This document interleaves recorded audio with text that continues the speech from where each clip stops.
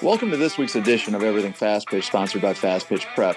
Coach Don is in the Cherokee Batting Range podcast studio, and I'm on the road again. So we're doing the remote pod this week, but sounds like we've got all the technical challenges under control, and I think we got a pretty good thing going here, and it sounds like we got a really exciting podcast this week. So Don, how's your week been going? It's been great, Tori. Thanks. Again, I always complain about the heat, but I'm excited that we're in the tail end of our summer, and things are going well. Thanks. Yeah, the end of the summer is pretty much sneaking up on us here pretty quickly. And then here in Georgia, that means back to school ball. And for the rest of the country, except for the couple of states that play fall high school softball, they'll be heading into the fall season of either travel ball or hopefully for some of the kids, maybe some other sports and something else that they can do to break up their training a little bit, maybe with a little volleyball or soccer or something else during the fall season. Something, a little cross training would be nice for sure. It's always a good thing. But it's been a great summer. A lot of great softball has been played. A lot of stuff's been going on. A lot of exciting stuff to talk about this week. So we're going to start off with our shout-out segment. Our shout-out segment is sponsored by Da Vinci's Pizza. Don, you want to tell everybody about the best pizza in town? Absolutely. Da Vinci's Pizza is located at 4200 Wade Green Road, and their phone number is 770-392-8989. And if you go to the store or give them a call and order a pizza and mention Everything Fast Pitch or Fast Pitch Prep, they'd be excited to give us all a 10% discount. Need everybody local here to go check it out. Absolutely. It's great that we're getting the support that we are, and Da Vinci's has been one of our longest supporters, and we're very excited to have their support, and we would love for you to support them. As always, as we kick off this podcast, we always want to ask our listeners to please spread the word and help us continue to grow Everything Fast Pitch. The numbers continue to grow up. We gain every week. We're obviously getting some help from our listeners and other people. We're working on some things with Facebook and some other options to also get the word out and to help a few more people find out about Everything Fast Pitch. But if you could ask your friends, people that you know are Fast Pitch fans, players, coaches, anybody that loves this game, if you could ask them to give us a chance, take a little bit of time and listen to Everything Fast Pitch, hopefully we'll be able to convert a few more regular listeners. And again, we're excited to see the numbers heading in the right direction. We're excited to see the fact that our reach now covers the entire United States and several foreign countries. So that's all very exciting, but we would love to see those numbers take another big jump. So please ask your friends to listen to Everything Fast Pitch. We really do appreciate your help.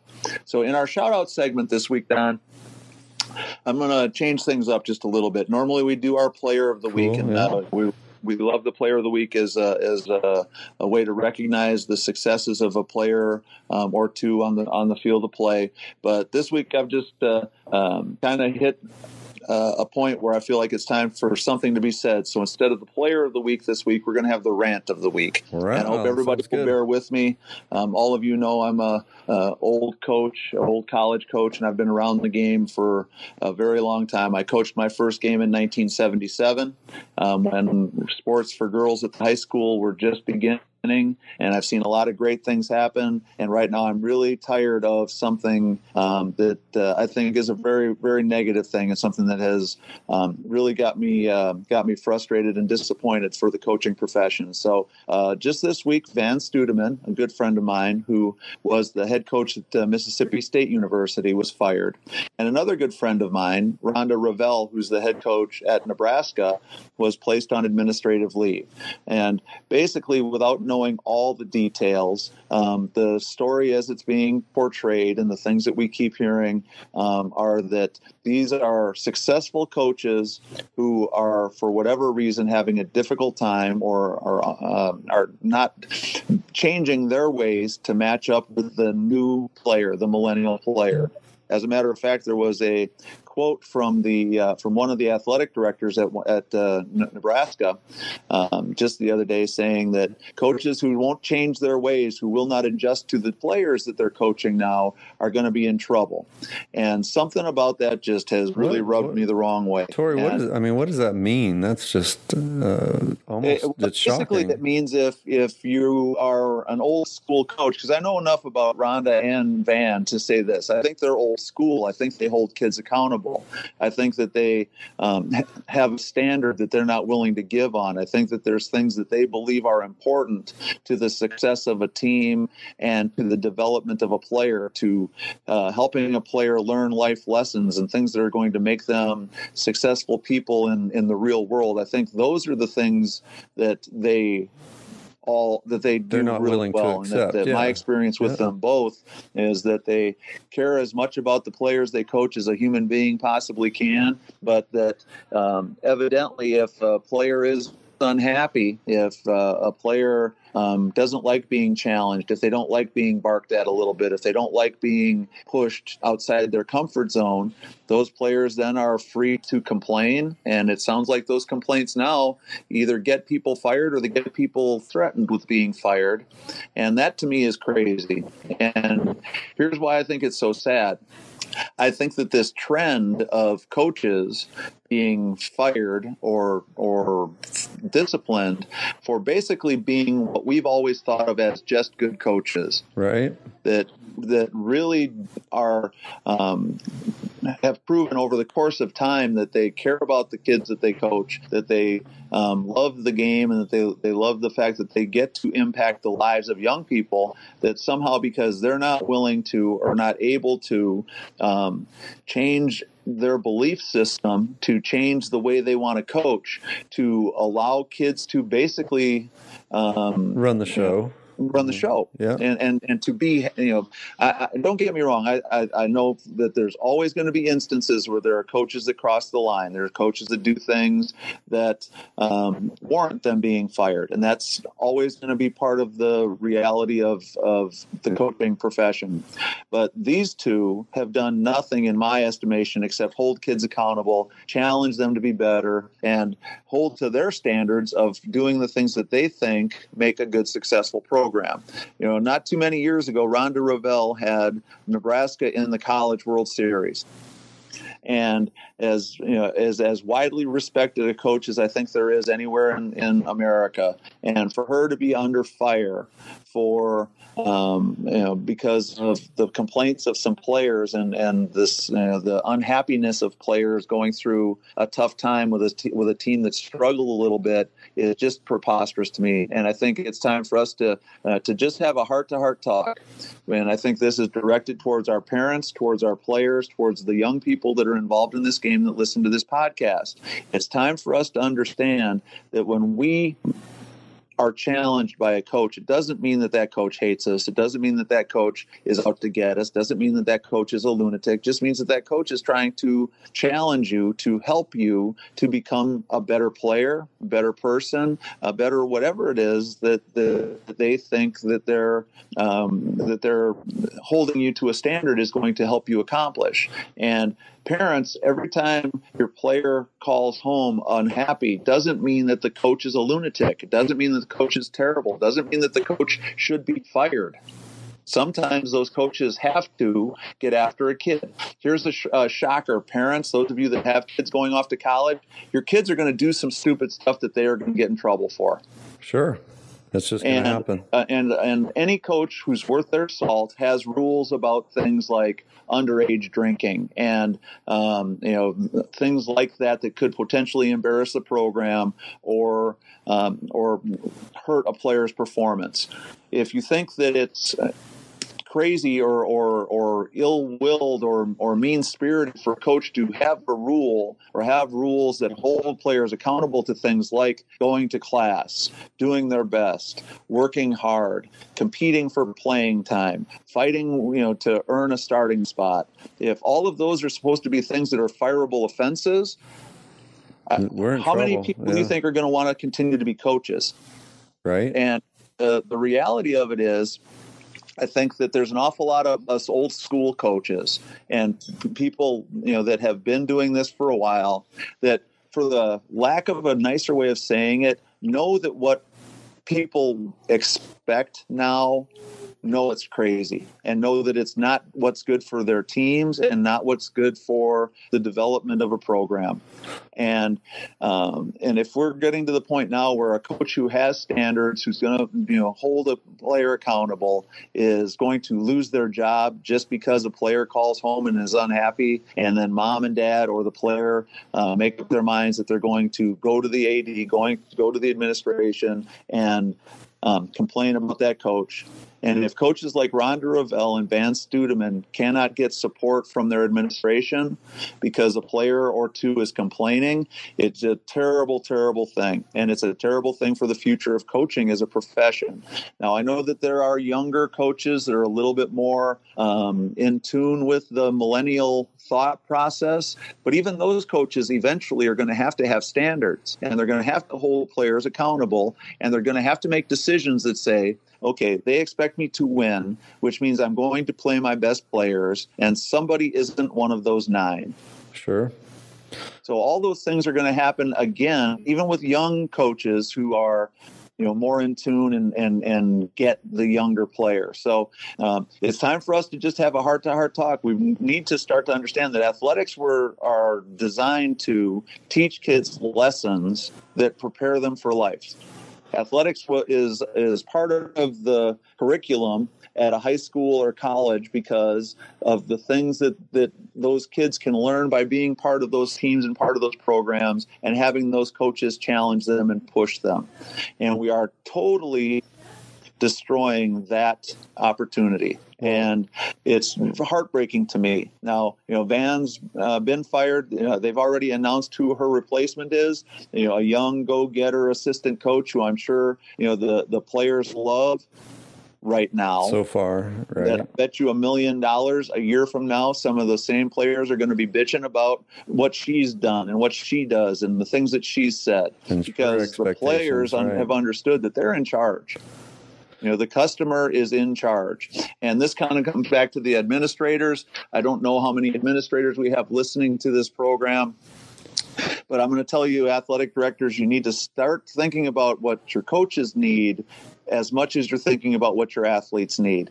Well, Tori, we need to start thinking about supporting our coaches as much as we want to support our athletes. As you're saying all this, Tori, the accountability and the rules and the standards and guidelines and all these things that you're saying that our college coaches are imposing on our players that might be uncomfortable, that might not be as exciting as they want it to be at that time, but they're learning a routine and what they're going to do and how they're going to act when they get into the business world after school. They're going to see how the more they rant and rave and cause chaos that that ends up being favorable for them, at least in the environment they're in now. And I think and that's going to be a shock when it doesn't work later. Now they complain to the athletic director and the coach gets in trouble or the coach gets fired, so they think that means that they're always going to have that power. Well, I might be crazy, but I'm pretty sure that very few companies, when an entry-level employee says, my supervisor's a dumbass, I don't like him. My supervisor's a dumbass, they make me meet deadlines. My supervisor's an idiot because they think I should come to work on time, or that I should come to work sober, or I should be able to do my job. Right. I don't picture that there's very many upper level management people at these Fortune 500 companies that listen to that employee and go, you know what? I know you've only been here for a little while and you really don't know anything, but I respect your opinion so much that I'm going to fire your boss and put you in charge. No, and it's easy. Tori, it's not the real world. Tori, when we were coaching at the universities, there were very many times that business people would talk about how they would hire a college athlete over someone that was not a college athlete, everything else being even, because of the fact that they can work within a team, they can meet guidelines, they can, follow rules and be a productive member of a group, and all these other pieces that, college athletes are proving that they can do. And this kind of takes away from that. No, it absolutely does. And I think that's, obviously I'm mad because coaches that I really respect and coaches that I consider to be good friends are being put in a really bad position. Yeah. And, and I can say without a shadow of a doubt, if I had a daughter who was a college age student, I would give a kidney to have them coached by either one of these two coaches. And I've been around them enough. I've seen them coach enough. I've talked to kids that have played for them in the past, and I know that the vast majority of people who have come through these programs absolutely back and support these coaches. So the fact that a couple of squeaky wheels are getting all this grease and causing all this havoc is just very, very scary to me, because I'm starting to believe that very few coaches are going to be willing to or able to be successful and want to be successful in this kind of environment. Just this last weekend, I was coaching our team out at the Triple Crown Nationals, which we'll talk about here in a little bit.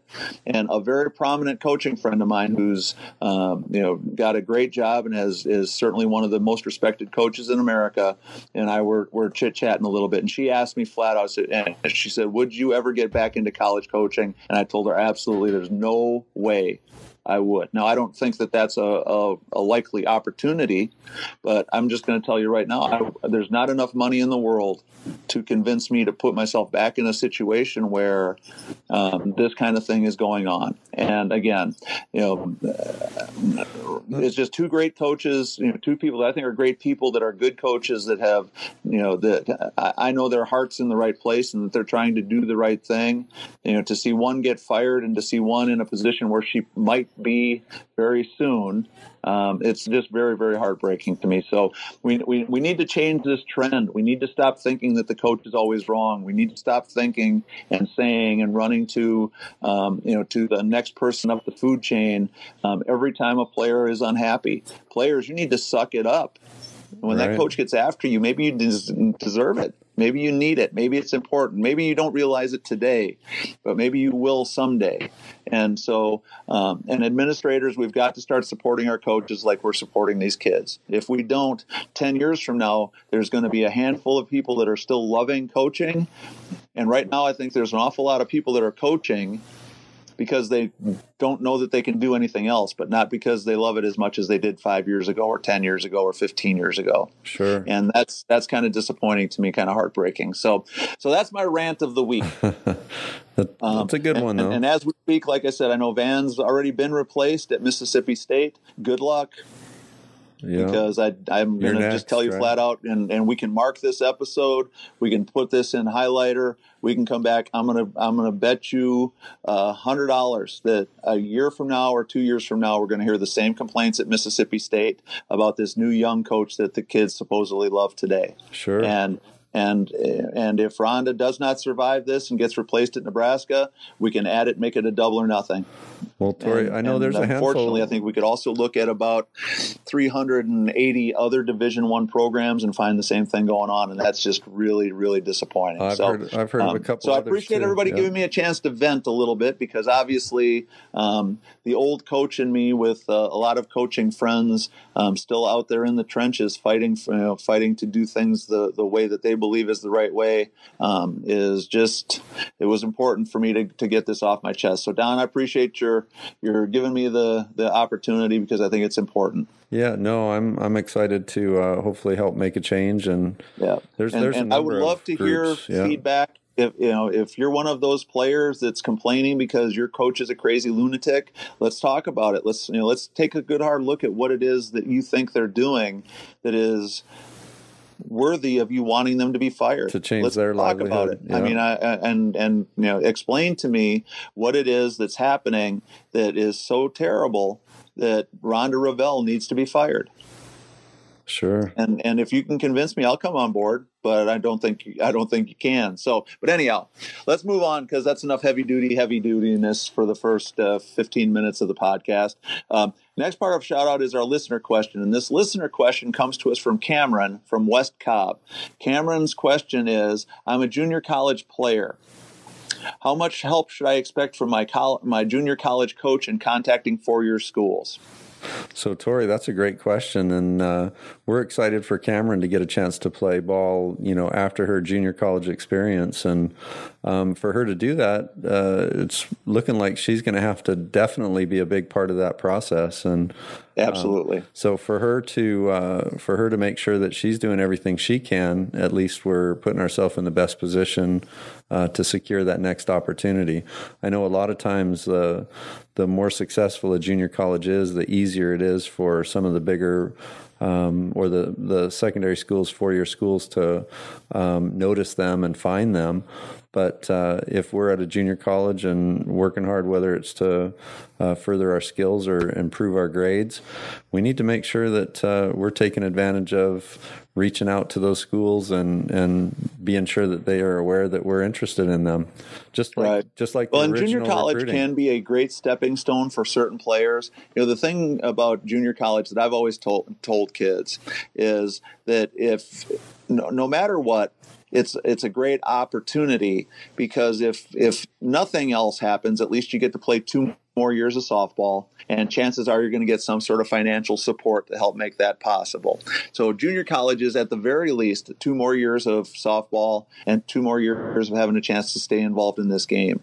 If your goal is to use that 2-year school as a stepping stone to get back to a 4-year school, it's great if you're playing at one of those high-level junior college programs nationally recognized, because a lot of their players are already on the radar of a lot of schools. But no matter what school you're at, you can still market yourself. You can still do a lot of things for yourself to get your information out to the 4-year schools, just like you should have done on the first time through the recruiting process. And again, we'll talk about our recruiting seminar here. One of the things that I'm most proud of is our online recruiting seminar that's available on our website at fastpitchprep.com. Kind of gives you a really good step-by-step guideline for a player and her family to follow as they work their way through this recruiting process. And a lot of those same things that we would say to a 17-year-old high school player, we would say to a 19-year-old or 20-year-old junior college player. But the junior college player needs to get involved. They need to contact and work as hard as they can to reach out to the college coaches at the schools that they're interested in. And depending upon the college coach that you contact, their attitude's going to be one of two things. There are some college coaches for your schools that love junior college transfers. There's others that see them as a stopgap or a problem solver or somebody to fill in a need that maybe they didn't expect to have or didn't realize they were going to have in their regular recruiting. Maybe they lost a player to transfer. Maybe a player got hurt. Maybe a player got married and decided to quit school, whatever it is. But so the 2-year players can be a really valuable asset to different programs at different times. But the only way a player is going to know that is if they're getting busy. And they need to be sending the emails, sending the video clips, sending the schedules. If it's a school that's fairly close to the junior college that you play at, I would strongly recommend that you convince your junior college coach to schedule a fall game with that 4-year school. Sure. We used to do that all the time as a recruiting tool when I was at Tennessee Tech and at Kennesaw, to schedule junior colleges during the fall season, because it would give us a chance to see those players up close and personal and see how they competed against our kids. And that would give us a really good indicator of how they might fit into our program. No, I think that's awesome, Tori. And the more they can stay active with their college coaches currently, the better off they're going to be. And they've all had contact with a lot of schools as well. So if you make sure that you show that there's an interest there, that they'll, hopefully do a little more legwork for you too. Yeah, and I think that for Cameron or any other player that's looking to advance, certainly, as you were recruited by that junior college, one of the things that you talked about was, that coach's connections, how hard that coach would work for you to help you find a 4-year option, all those kinds of things. And now's the time to revisit that and find out what that coach can do or is willing to do for you, and then use that as a supplement to what you should be doing for yourself. I tell players all the time, and this is one of the things that always aggravates me the most, it's your recruitment. It's your career. You need to be the one doing the majority of the work. You need to be the one in the trenches, sending out the emails and doing that stuff. But I think it's great if you know that your junior college coach is willing to call schools for you. If you can set it up with your junior college coach, that you're going to give him or her a list of 3 schools or 5 schools or 10 schools that you are really interested in, and see what kind of relationships they have with those coaches, and if they'll help you, continue to work on getting noticed by those schools. Then I think that's a great supplement. And I think that if you work really hard and you do the right things, if you follow the guidelines that we lay out in the recruiting seminar, I think a junior college player has got every opportunity and a great opportunity to make it back to a 4-year school and to end up finishing their career with 2 more years of softball. Absolutely. I think that's great advice for sure, Tori. I like it. Well, Cameron, thank you very much for the question. We really appreciate you getting involved with the pod. And there is an Everything Fast Pitch t-shirt in your future. We appreciate you contributing to the show, and we want you to have that t-shirt as our way of saying thanks and a way for you to help us spread the word and to advertise a little bit more to your friends and people that you know that Everything Fast Pitch is a part of your life. So we really do appreciate that. So that leads us into our first topic of the night, Don. And our first topic today is sponsored by B. Sampson Inc. Do you want to tell everybody a little bit about B. Sampson Inc.? Absolutely. B. Sampson Inc. is our they specialize in interior trim. They do windows, they do doors, custom closets, coffered ceilings, built-in bookcases, crown molding. They do post and beam ceilings, and they will meet or surpass any of your woodworking needs. They're located in Loganville, Georgia. Their phone number is 404-569-5034. And you can also find them on our website at fastpitchprep.com and or contact us, and we can make sure you can get in contact with them. I'd love to find somebody that's been able to use them and let us know how things go. Yeah, no, if you reach out to or have contact with any of our sponsors, we'd love to hear about it. Yeah. Gives us a chance to remind them that their partnership with us is clearly paying dividends, and for some of the businesses that are just Fast Pitch fans, that they're part of the podcast because Fast Pitch is important to them, and Brett Sampson is certainly an example of that. I think it's ironic that he's sponsoring this segment because this segment is about the Nationals, and his team is out in California right now competing in the PGF 12 and under nationals. Awesome. And hopefully going to do a great job out there. And he's been involved with Georgia Impact now for many years. His older daughter Haven also played for Impact, and so he's been around the game for a long time. And part of his motivation, I think, for working with us is just that he loves the game of fast pitch softball. So Don, that leads us to another discussion about the travel ball national tournaments. We spoke about that a little bit last week, and I just wanted to add a couple of things from a personal perspective, and then just a couple of things that I think are important for players as they finish up the summer season, heading into the end of the summer and into the fall. The Nationals are the culminating event, I think, for all travel ball teams, and it doesn't really matter what national tournament it is, whether it's PGF or ASA or the USSSA or honestly any of the other organizations that sponsor national championships. The Nationals are the highlight, the pinnacle of your event, a pinnacle event that you're working all year towards, and hoping to finish with a bang. I think that teams fall into a couple of different categories. There are some teams that go to a national championship at the end of the year with clear intentions of thinking that they can win a national and that they can be national champions. And I think there's other teams that go to nationals at the end of the season as a reward for the season, kind of a capping event. They're going for the experience of playing in something that's a big national event, even though they might not be going to that event expecting that they're going to have a chance to win a national championship. And I think for all teams, whether you're in the group of people who legitimately think you have a shot at winning a national championship, or you're just in the group that is going just to participate and say that, hey, we finished finished up our year playing at PGF, or we finished up at USSSA, or we finished up at Triple Crown, and to have that as a cornerstone that you can hang your hat on and say, okay, we had a great year and we finished up at the Nationals. I think that what we want to make sure is that everybody understands that whichever group you're in, that's still supposed to be a very important thing to you, and it clearly should be an important thing to your team. And what I wanted us to talk about is I think that it's as we move forward, again, another challenge for our players and families that listen to this.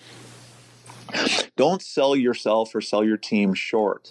Don't go into a national championship event thinking that we're going to go 0-2 and be done, or we're going to lose out early and go home.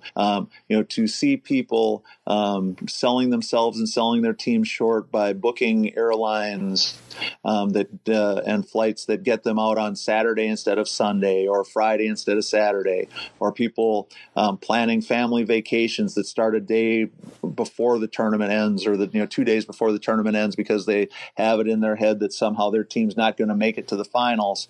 I think that's a really bad choice.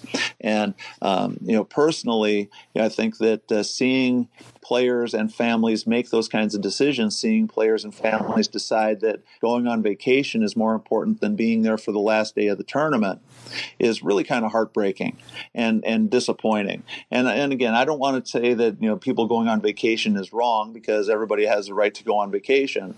But I think when you could choose to leave on Sunday or Monday or Tuesday instead of while the tournament is still going on, I think that's a choice that we need to talk about, and something that that sets a tone for how important that team is to you.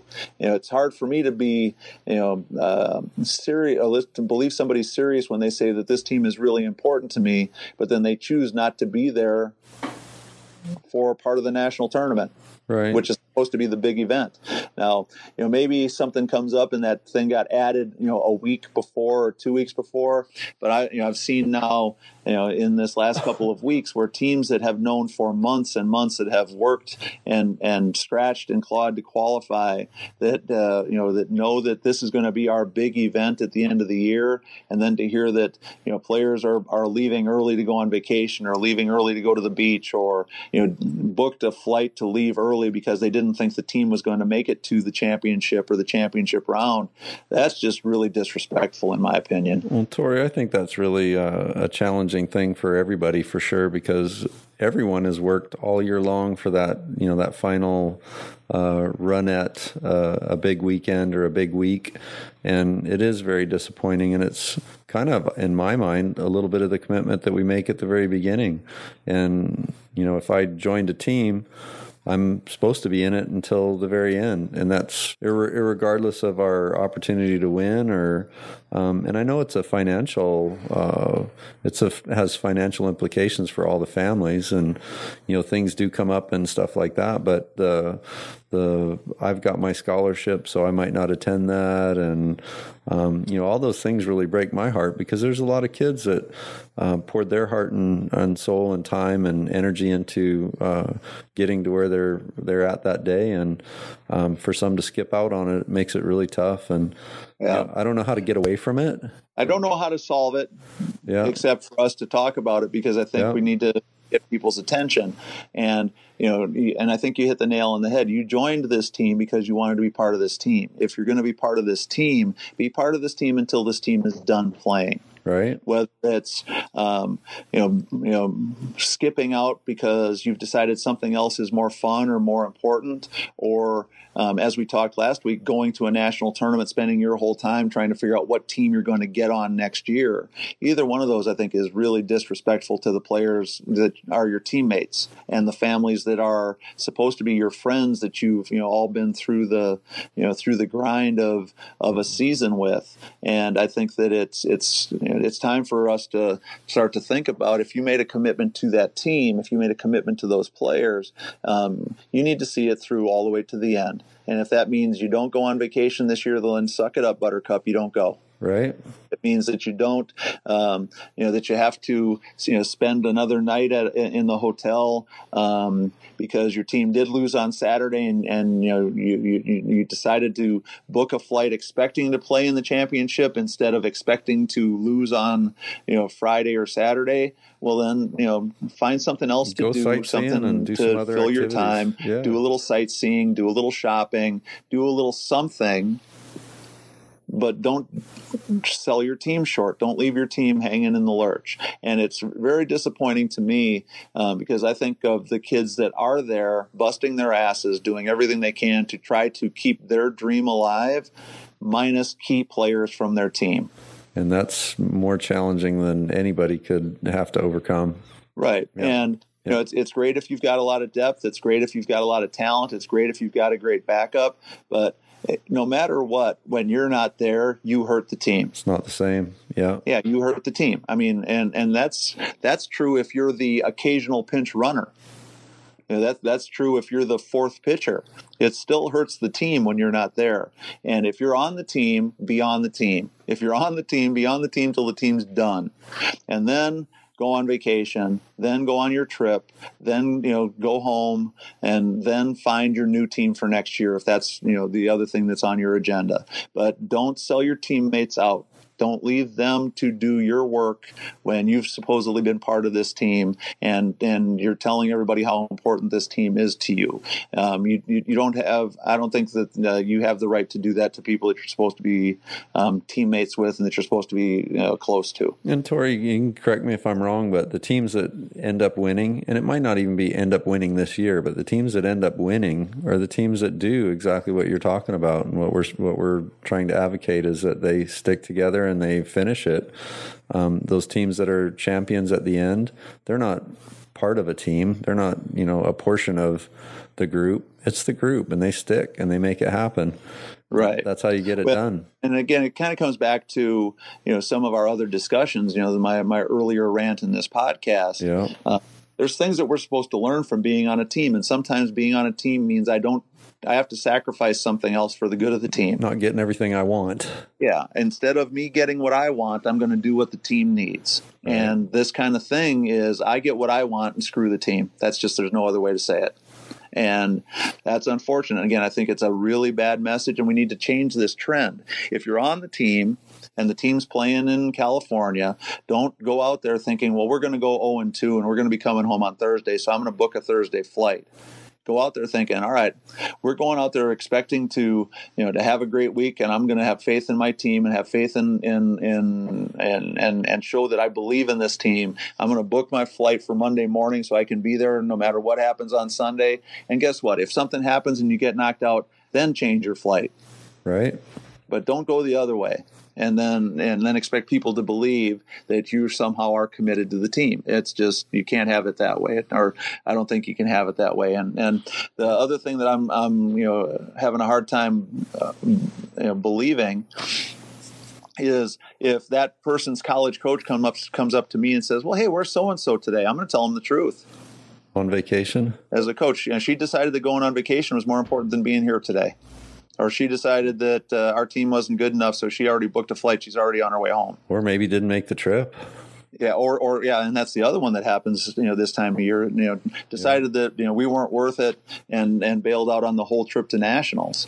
So, and again, all of those things, I understand that that occasionally something happens. Somebody gets sick. God forbid somebody dies. Somebody's in an accident. Something comes up that you have to leave early or you cannot make a trip. But when you purposely book something, plan something, arrange something to not be there when your team is expecting you to be there, that's just weak. Yeah, no, that's a tough message for sure. But and we need to stop doing that, because the team needs to have you owe the team more respect than that. And part That's just the reality of it. Part of this conversation, Tori, for our younger listeners or younger listeners' parents is that these are the things that are coming. We're starting to branch off into travel ball. We're starting to branch off into showcases, and they're starting to get to that point where some of these things are going to be the activities they're in. These are the pitfalls, and these are the conversations that need to be had, as a group, or definitely with the coaches, and then the coaches as a group, with all the parents, so that we can avoid some of this stuff. And right, whether it's signing some kind of team contract or making. Yeah, I'm sorry, Don, I didn't mean to cut you off, but I was going to say, and if you don't want to be part of a team that's planning on winning a national championship, that's fine. But you can't be 1 foot in, 1 foot out. Right. You can't be on the team when it's good for you, and then not be on the team when the team needs you. Sure. And that's not how it works. I think of how younger players and younger families should start thinking about this, because it's going to be on their horizon too. If they're lucky enough to fulfill their dream of earning a college scholarship or getting an opportunity to play college softball, they're all going to face the same question that teams have been and parents have been facing forever. Well, we've already got what we want. We've already reached our goals. Why keep doing this? What's in it for us if we keep doing this? Well, what's in it for you is the fact that you're part of this team. And if you're part of the team, then again, it should be all the time, not just when it's good for you. or you're not really part of the team. Then you're just like a mercenary that's just trying to get whatever you can out of it. And if that's your situation, if that's what your attitude is, then just tell the coaches that going in. Sure. When you really need me, I'm not going to be here because there's nothing in it for me. Well, and then see how that sounds in the real world. There's a lot of back office things that coaches and people are doing for a lot of these athletes too that might even be unknown to them most of the time. And for that to be the end result is that you're going to leave them high and dry is a pretty tough deal.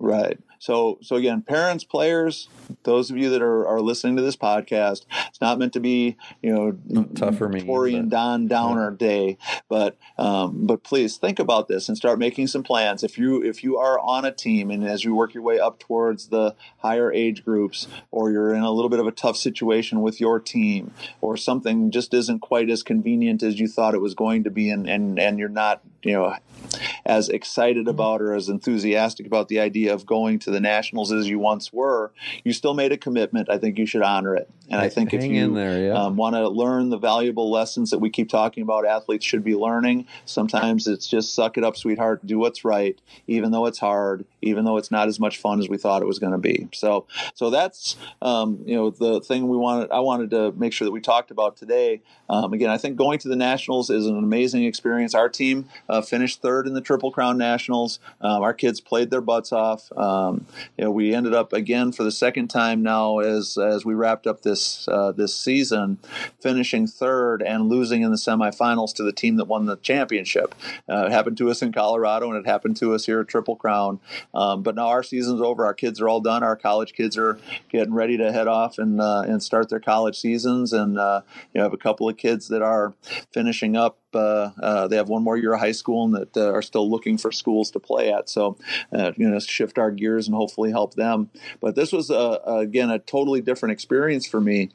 As a college coach, you always had years where you would lose your senior class. The seniors would graduate and you'd lose 3 or 4 or 5 kids. Well, this year, for the first time ever, we played our last game and this team ceased to exist. Right. It's gone. Totally it's done. It's never more. Yeah, no, that's. And I think that added to my frustration with the fact that we did not have everybody with us that was on our team days before and months before. Right. That makes it tough. It makes it tough. You guys did really well, though, Tori. A kind of a bittersweet experience. I love the kids and really enjoyed getting to coach them and work with them and get to know them. But it was really kind of a weird thing. It's like, oh yeah, this team's done.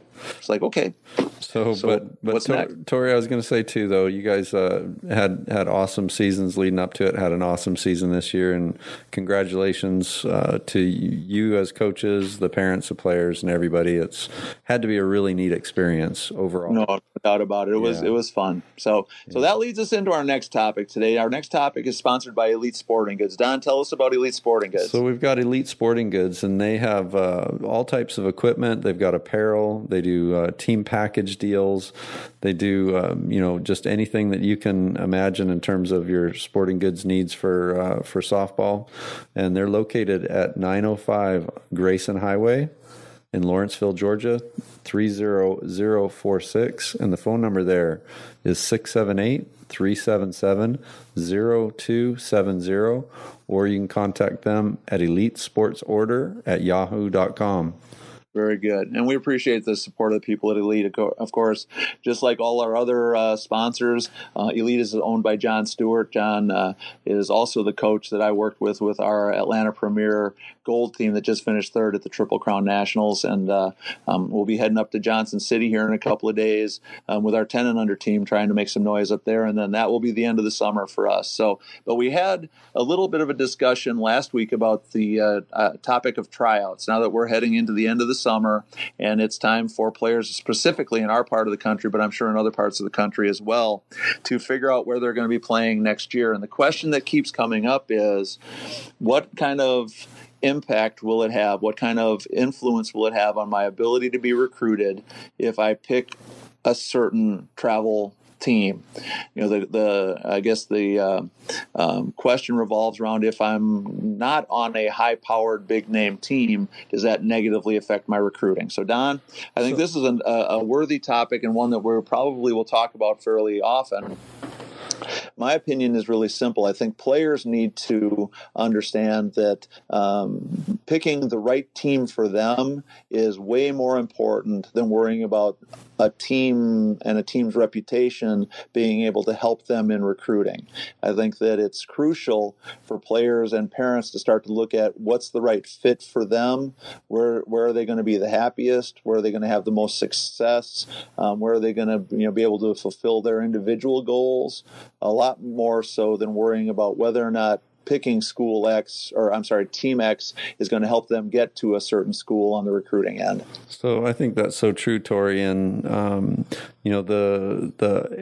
everyone listening here in their particular area has teams that are considered the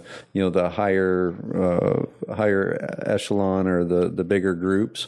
But we often emphasize that we would like for everybody to get an opportunity to listen to the recruiting seminar that's at the website, fastpitchprep.com.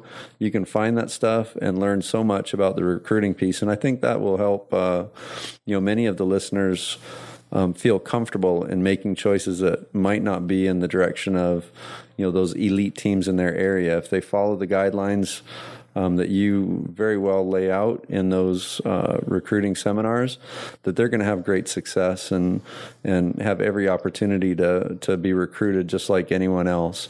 A lot of times, we feel like that's a have-to piece for us to be on those teams, but I think that we're going to grow as athletes and enjoy the whole experience as families if we make our choices a little bit more like you had just mentioned, in regards to what fits us best and that experience to me is worth more than than just being a part of some of those big groups. And that's not to minimize the excitement and the efforts that those groups put forward too, because they do a great job. They really do.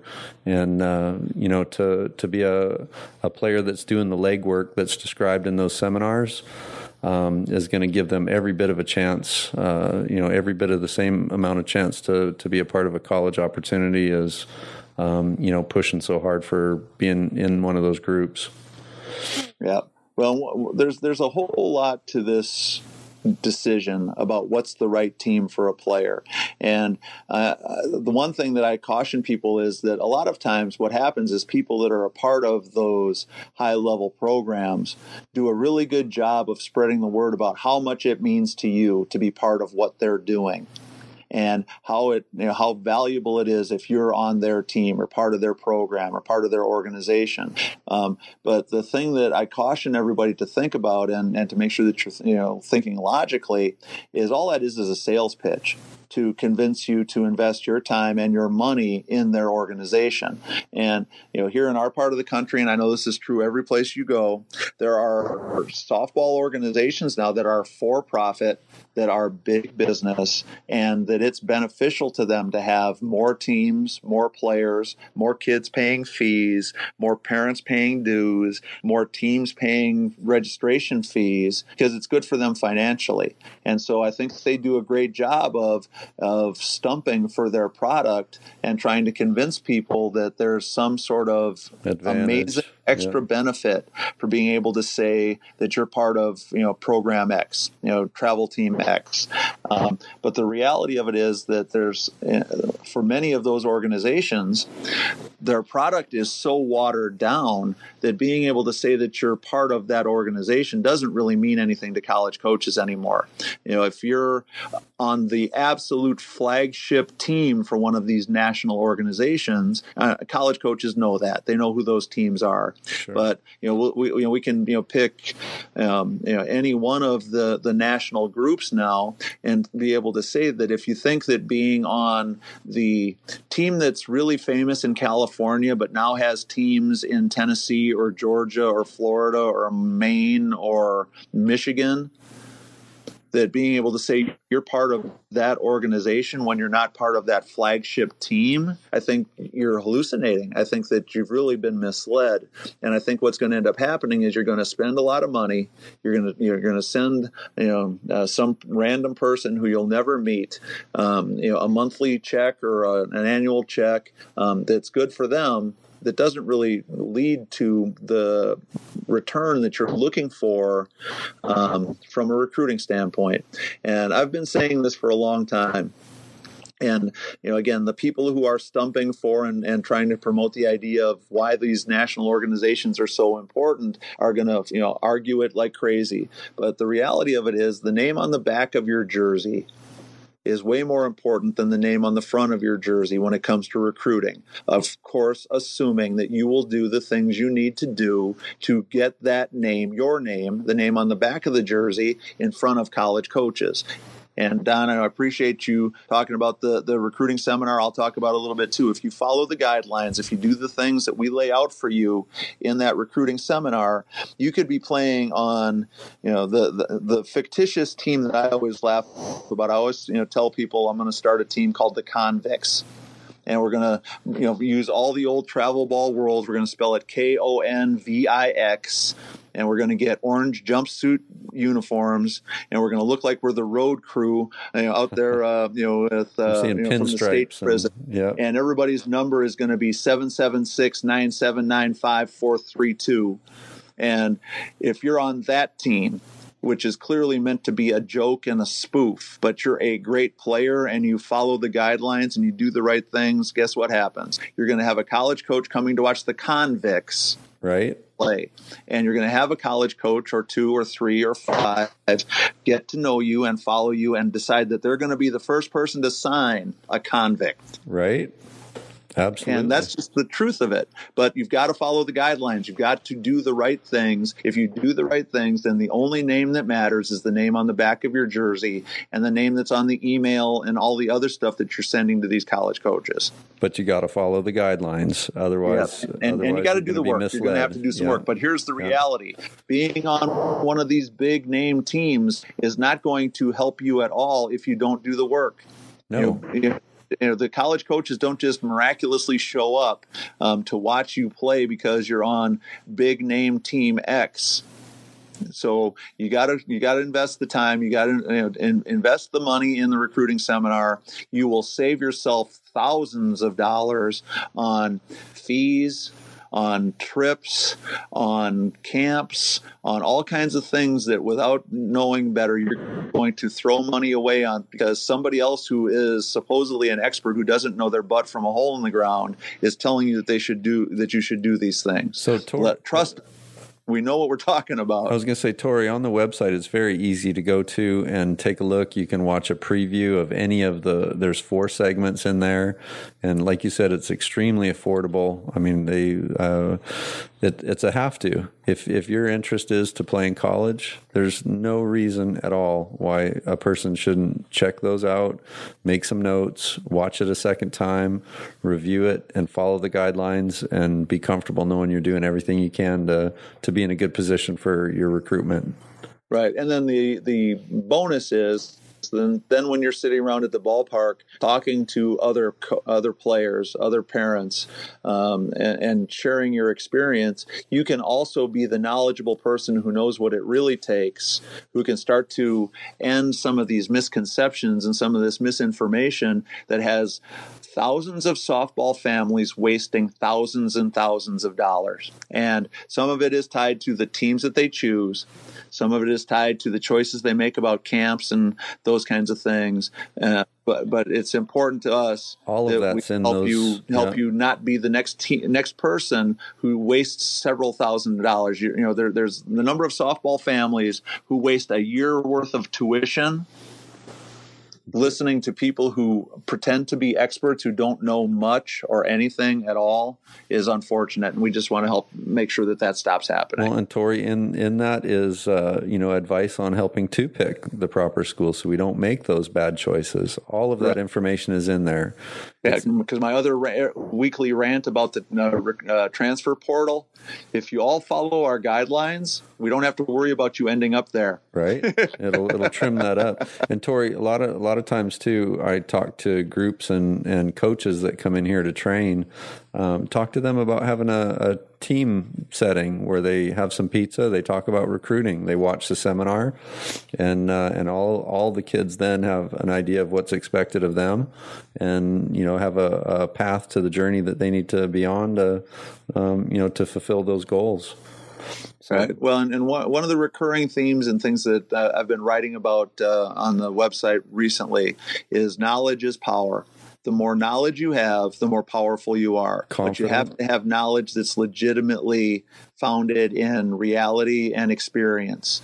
The unfortunate thing about recruiting is there's all kinds of people who think they have knowledge that are misinformed.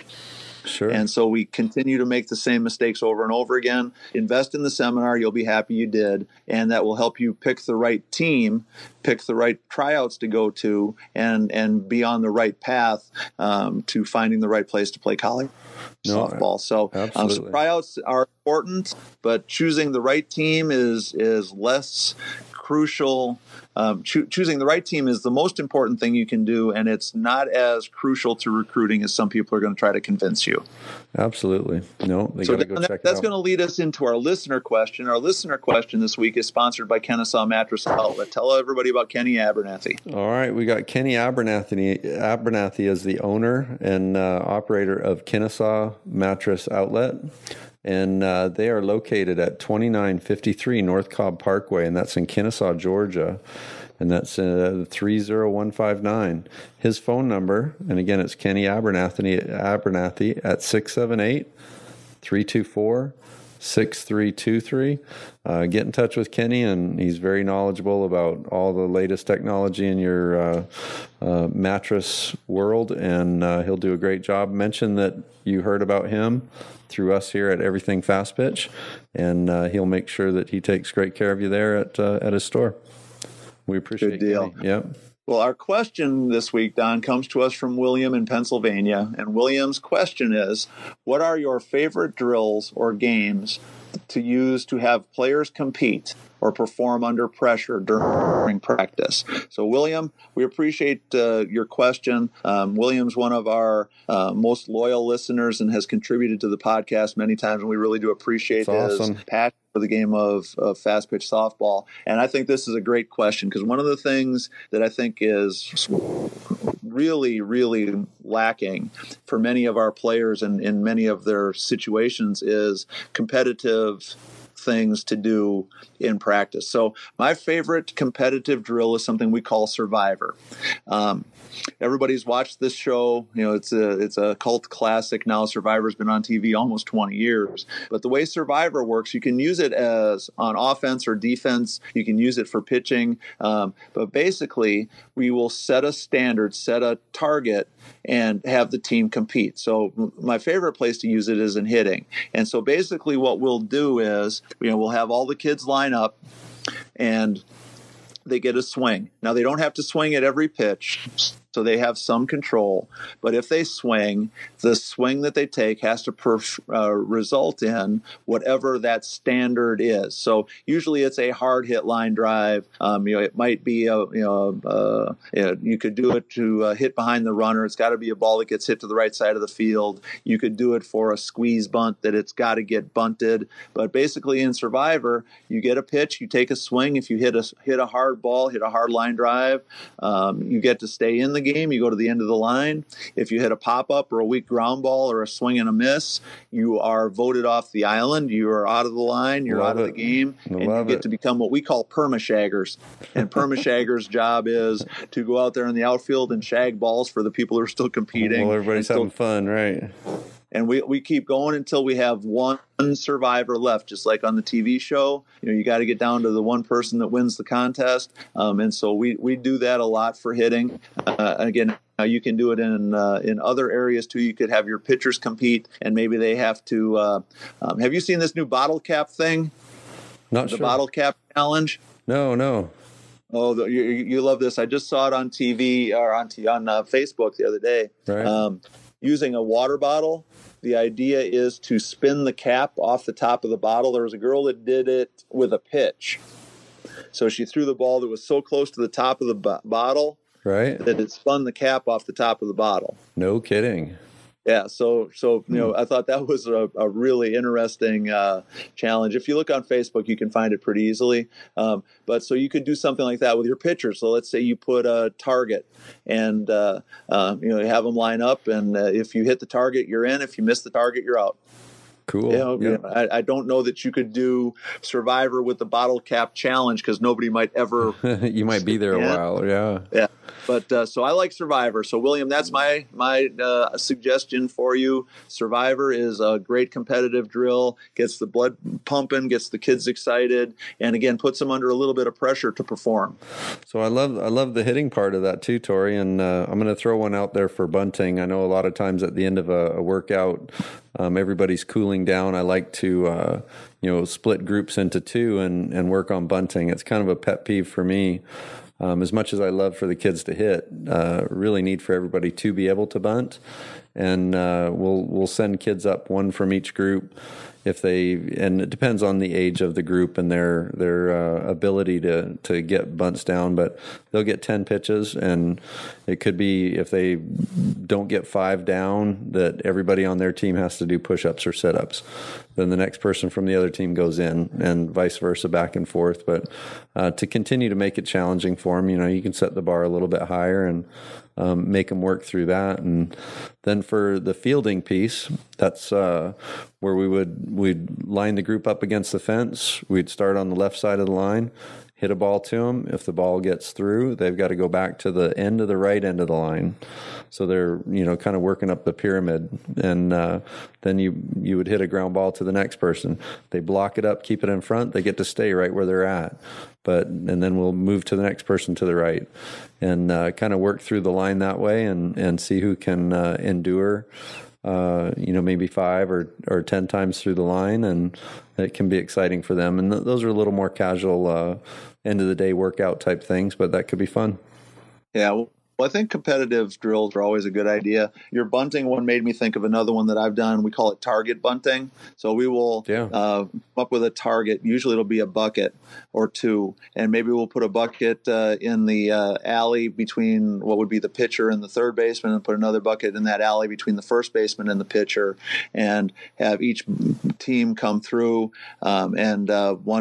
each person's got to execute a bunt that hits that target. That touches that bucket.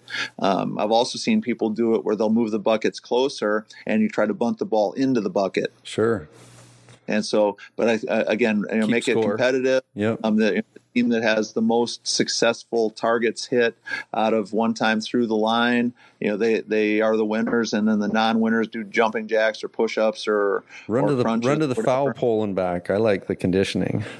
Yeah, and then once you've determined a winner from round one, then you can have them switch sides and do the challenge again.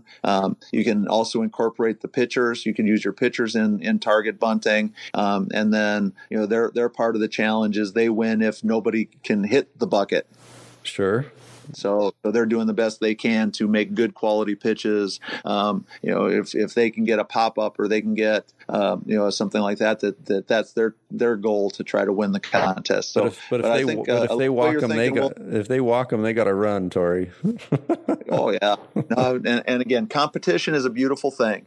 One of the things we talked about several times already this year is how too many kids don't know how to compete, and I think if we can do some of these competitive things in practice, it makes it feel more game-like, makes it feel more like the pressure of performing when everybody's watching you play, and it toughens the kids up a little bit so that the competition on game day doesn't scare them as much. So, but William, we appreciate the question. We're going to be doing another listener mailbag, so we've got a pretty good pile of questions now in the file that we'll be working on. And so we'll do an episode here in the next couple of weeks. It'll be nothing but listener questions, but we're really excited to have listeners like William contacting us and sending us questions. If you do contribute to the show, there is an Everything Fast Pitch t-shirt for you. And again, as always, we're hoping that you will contribute. If you have suggestions for Player of the Week, if you have suggestions for an idea of something that you would like us to talk about, if you have a specific question that you would like to ask anybody that we use on the podcast, we're going to send an Everything Fast Pitch t-shirt to you. And again, that's our way of saying thanks, but it's also a way for us to get our logo and our information out in front of a bigger group of people from different areas and different places. And so it's definitely a win-win situation. So if you can, please contribute. I was going to say, Tori, too, on our website, we've got an opportunity where people can buy some Fast Pitch Prep t-shirts. From other places, and that would be fun. You might not be interested in sending in a question, but if you wanted to check out or get some of the fun t-shirts that we've got online, that would be great too. Perfect. Well, and as always, we hope that you will check out our website. It's fastpitchprep.com. It's where you can find the recruiting seminar that we talked about a couple of times this week. As Don mentioned, there's t-shirts for sale. There's well over 400 blogs that cover every possible topic you can imagine.